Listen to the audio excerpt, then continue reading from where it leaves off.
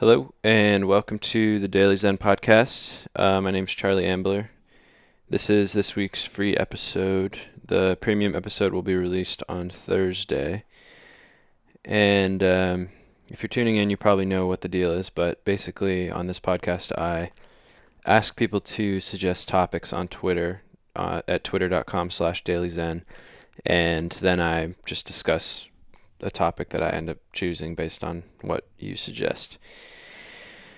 So, before I start this week, I wanted to make a very exciting announcement that I have submitted my a manuscript for a book that is going to be published by Penguin early next year. So I have to get it illustrated and all this stuff, and I can't really say much about what it is, but there's gonna be a major publishing house, Daily Zen book, that will come out. I'm just very excited about it, and I'll be updating you with details as I get more. So, moving on to what this is actually about. So, someone suggested a very angsty topic, which is, what is the point of all this when we just die in the end? Which is sort of a classic trope in philosophy, sort of almost a teenage type trope, sort of in the realm of existentialism, I guess. And it's still, despite being somewhat of a cliche, this idea that life has no meaning just because it's temporary is very much present in popular culture and philosophy and literature and all this.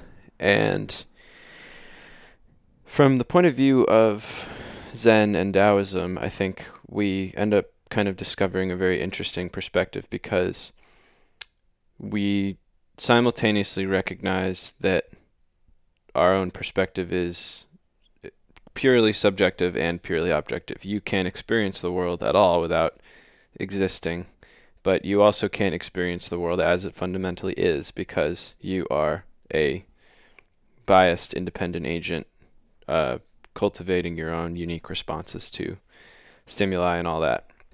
So it's sort of this paradox we experience where we're both the center of the world and completely insignificant.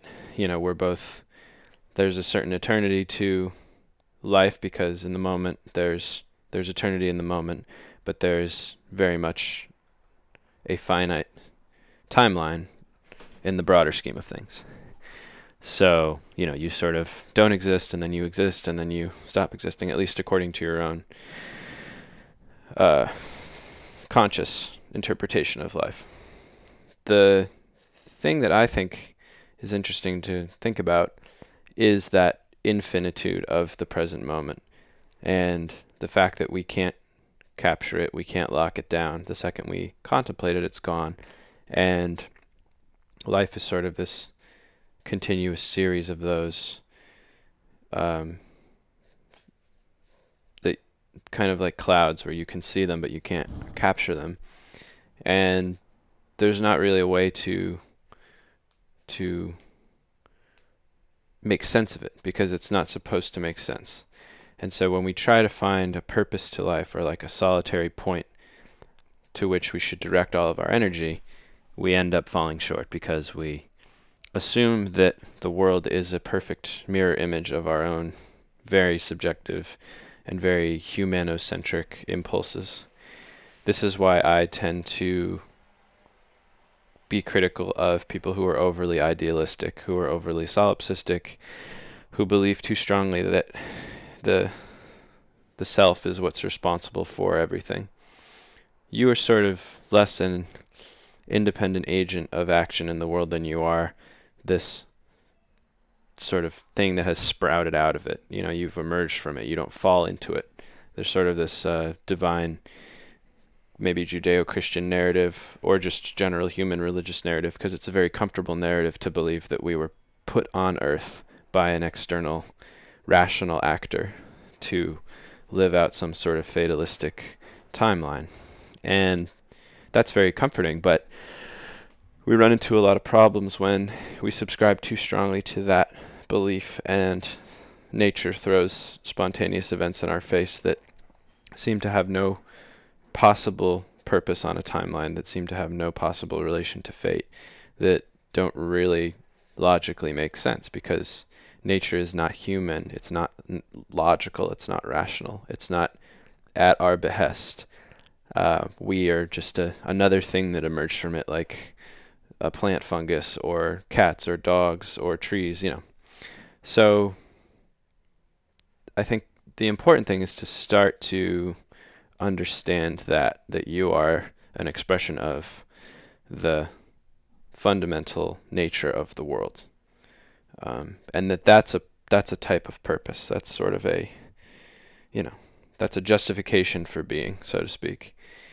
And just because we don't ask to exist, and just because we have the choice to cease existing, doesn't mean that there's anything futile about existing. It's sort of like if you're in a movie theater and there's a movie playing, and there's not really, you can sit and watch the movie, you can sleep, you can walk out, but the movie's still there, and there's going to be stuff you like, there's going to be stuff you don't like, and one could make the argument that nothing has a purpose, that everything is meaningless. We can sort of indulge in this egotistical nihilism if we want, because we have that right too, the same way we have the right to run around naked in the street, or only eat candy, or do any other assortment of ridiculous things. Looping this all back to the original question, I think this sort of notion that purposelessness is the truth of life emerges when we rely too strongly on our own thoughts. And what meditation teaches us to do is to detach mentally from our own thoughts, to view them from a certain distance, so as to see them not objectively, but to be able to question them and see how fragile they are and how they change and how reliant they are on environment and experience and circumstance, and not to trust them too much, because when you trust your thoughts too much, you start to fall into traps of thinking that this is absolute, that is absolute, there's no meaning, there's nothing, we sort of start to think more and more in extremes.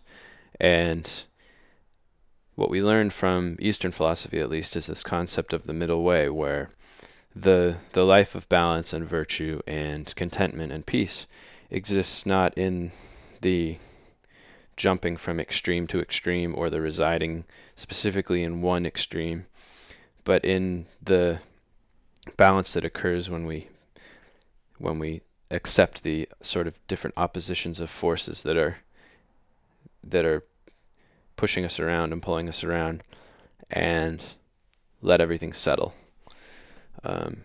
Sort of what I've talked about, which is this Taoist notion that we're transcending dualism. So, we're saying life is, on one end we have life is full of meaning, maybe some sort of religious interpretation of life. On the other end we have life is meaningless, God is dead, some sort of nihilistic existential interpretation of life. In the middle, we have some sort of compromise between the two. Maybe life has purpose when we create it, but fundamentally we don't have as much agency as we like to think we do, and we should accept our fate and live according to certain virtues that have been established in the past as proper, that satisfy man. Maybe that's a compromise. But even in Taoism and in Buddhism, we're not necessarily even doing that. We're sort of going beyond that and saying, let's humble ourselves in this notion that we don't have any objective awareness about what is or isn't, and we're not fully free and we're not fully unfree, and we should both try to navigate the world using a sort of absolute moral compass, which in Buddhism would be the Noble Eightfold Path, and Taoism has its own sort of precepts that one could follow as well, and Zen is sort of this fusion of those with some other things. We should use that moral compass, while also acknowledging that things are nuanced, that balance is the key to all things, that wholeness is the key to all things, that there's no way to isolate good from bad, there's no way to isolate happy from sad, there's no way to isolate life from death, darkness from light, and instead of trying to isolate these things, we should appreciate them in full and transcend that appreciation to appreciate the ability to appreciate that. And that's sort of the internal logic that takes place during meditation, and it doesn't require our conscious perception of it in order to take place.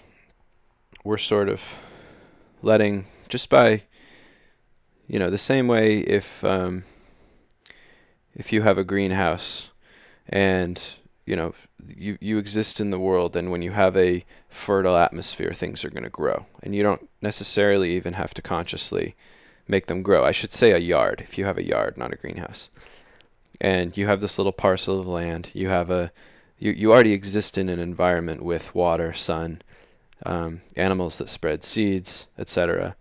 And so, even without your conscious effort, over time, that parcel of land will grow into, a forest or whatever type of environment it's geographically fit to grow. It will grow, though. It will fertilize, and something will emerge.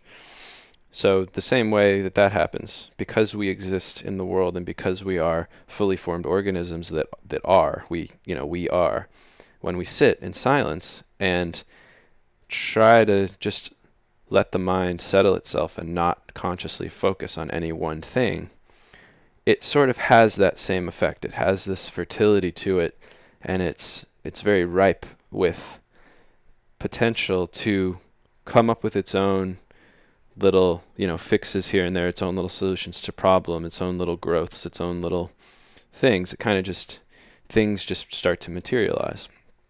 And it doesn't require any conscious effort or any directed thought other than, let's go inward, let's do nothing. And in doing nothing, you're sort of expressing the deepest, it's the deepest expression of being that you can put out there.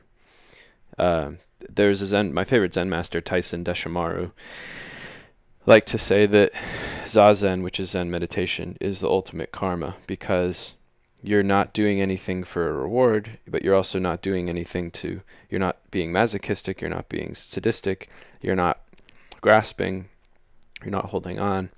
You're sort of echoing this eternal balance and this eternal peace that exists in the world.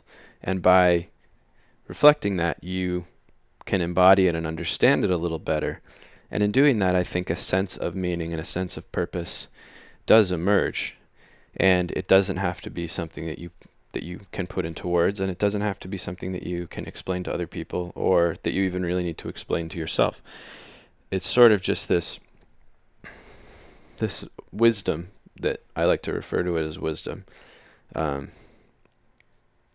It's a type of sort of virtue that emerges just through experience of that process of understanding that you aren't the only one. You're not the one in charge always of how you're perceiving the world and of what the world is. And that the same forces that are responsible for creating you and for allowing you to be and to exist harmoniously with nature also allow you to germinate this consciousness when you choose to, that connects you with everything, that allows you to recognize the absolute virtues of, love, honesty, health, discipline, respect, solitude, peace, all of these different things. You sort of, the noise and all of the extraneous and unnecessary details of what's true and what's false and what we should believe and what is purposeful and what has meaning, that all sort of falls away, and the essentials are what remain, because you're letting your mind just sort of naturally sort everything out. And that goes a very long way in terms of thinking that there's a point, because death is just another thing that happens, the same way that birth happens, the same way that eating happens or taking a shower happens. Unfortunately, it's just the thing that happens. It happens all day, every day, to every, eventually happens to everybody. Trying to stop it is futile, because even if science were able to stop it, the fundamental problems of what it means to be a human and the fundamental spiritual quest that's required of every individual if they want to find that acceptance is still going to remain. It might even become more difficult without the urgency of death, because death sort of provides an impetus for us to experience that meaning and to find, to accept what life is. And if we didn't have it, we would probably become a lot more arrogant, and somehow even more arrogant than we already are. So instead of, it's an important starting point to say life has no meaning, we're all going to die. But that's the very, very, very beginning, I think, of a lot of people's spiritual quest. Sometimes they go a lot darker and a lot deeper than that first statement before they come back up. And sometimes they sort of recognize the fundamental inconsistency of pretending that life is only meaningful if we find an objective purpose to it. But it's an important place to start. And if you're there, the practices that I talk about and the conscious and unconscious processes that we participate in when we do spirituality, as it were, are what help provide that sense of meaning and that sense of balance. It's an uncovering that you're doing within yourself. It's not an acquisition. And you can read as many books as you want. You can achieve as much as you want. You can do as much as you want. But if you don't sort of find a way to open yourself to yourself and to have time and patience to show up for yourself and to go within instead of grasping at everything out there, it's very difficult to understand what I'm talking about and to find that sort of truth. It all sounds a little silly if you don't try to experience it, basically. And maybe it sounds silly either way. I don't know. But yeah, I mean, when I was a teenager, I felt that same sort of existential angst, and I think it's a natural part of any intelligent person's development to feel it, because without it, there's not really the impetus to reflect or to examine life, to dig a little bit deeper. And there are plenty of people who never feel that and who never examine themselves and who kind of just go through life on autopilot, which is what we're trying to avoid, I think, if we're trying to avoid anything when we practice any sort of spirituality, whether you're a Christian or a Hindu or a Buddhist, or I don't consider myself anything, but I practice meditation and I study this stuff. And the knowledge that you can uncover within yourself is a lot more natural and comes with a lot more confidence than sometimes the stuff that we're told by other people or the stuff that we read. All of that is good and helpful, but often just as an impetus to find what's true within yourself. And when you do that, you'll find that you have a sense of purpose, you have a sense of meaning, you have things that get you going. And you have because you exist and because you are an expression of what exists and everything else that exists, you can exist with that sense of meaning and joy and peace and everything that a human being hopes to experience in the brief time that we're here. So, that said, I would strongly suggest not only reading the stuff that I recommend, the Taoist and the Zen texts, but, also read Nietzsche, read Camus is okay. He's a little bit sophomoric, but Nietzsche is great. Heidegger is fantastic. Sartre is kind of okay before he becomes a communist. There's a bunch of great 20th century philosophers who, and before that, I mean, every great philosopher from Kant to Spinoza, Hegel, everyone Schopenhauer is great too, because he's a little darker and more kind of predated existentialism directly. But find writers who start with these simple starting points of, life has no meaning, whatever, some sort of thesis, and who devoted their lives before the internet, before television, rich lives full of study and experience and different perspectives based on different cultural traditions, and developed truly mind-blowing and mind-expanding responses to these fundamental questions of life. So in addition to practicing meditation and going inward, I don't mean to understate the importance of reading the great thinkers and the great writers of our history's interpretations of these problems. In terms of existentialism and fatalism and nihilism, my favorite writer in terms of those topics is Dostoevsky, who wrote fiction that very elegantly and deeply encapsulated those fundamental problems of existence, especially as we were approaching modernity and trying to understand what they really meant without the aid of the church or any sort of religious system. So read a lot, meditate a lot, and watch your sense of purposelessness disappear. That's my advice. Thank you for listening. I'll be back on Thursday with the premium episode for all of you generous subscribers who like to support what I do. That's available at patreon.com/dailyzen. There's a link on my Twitter. For $5 a month, you get an extra episode of the podcast and an extra essay each week, and the ability to post longer comments and have discussions and contact me directly to discuss things, whatever you want. We're slowly but surely developing a nice community of people who are having discussions that are a little more in-depth than here. And lastly, please check out the new Daily Zen subreddit, which is at reddit.com/r/dailyzen, where similar discussions are starting to germinate, and I hope over time we can sort of have some really interesting conversations. Thanks for listening. Have a good couple days. Bye.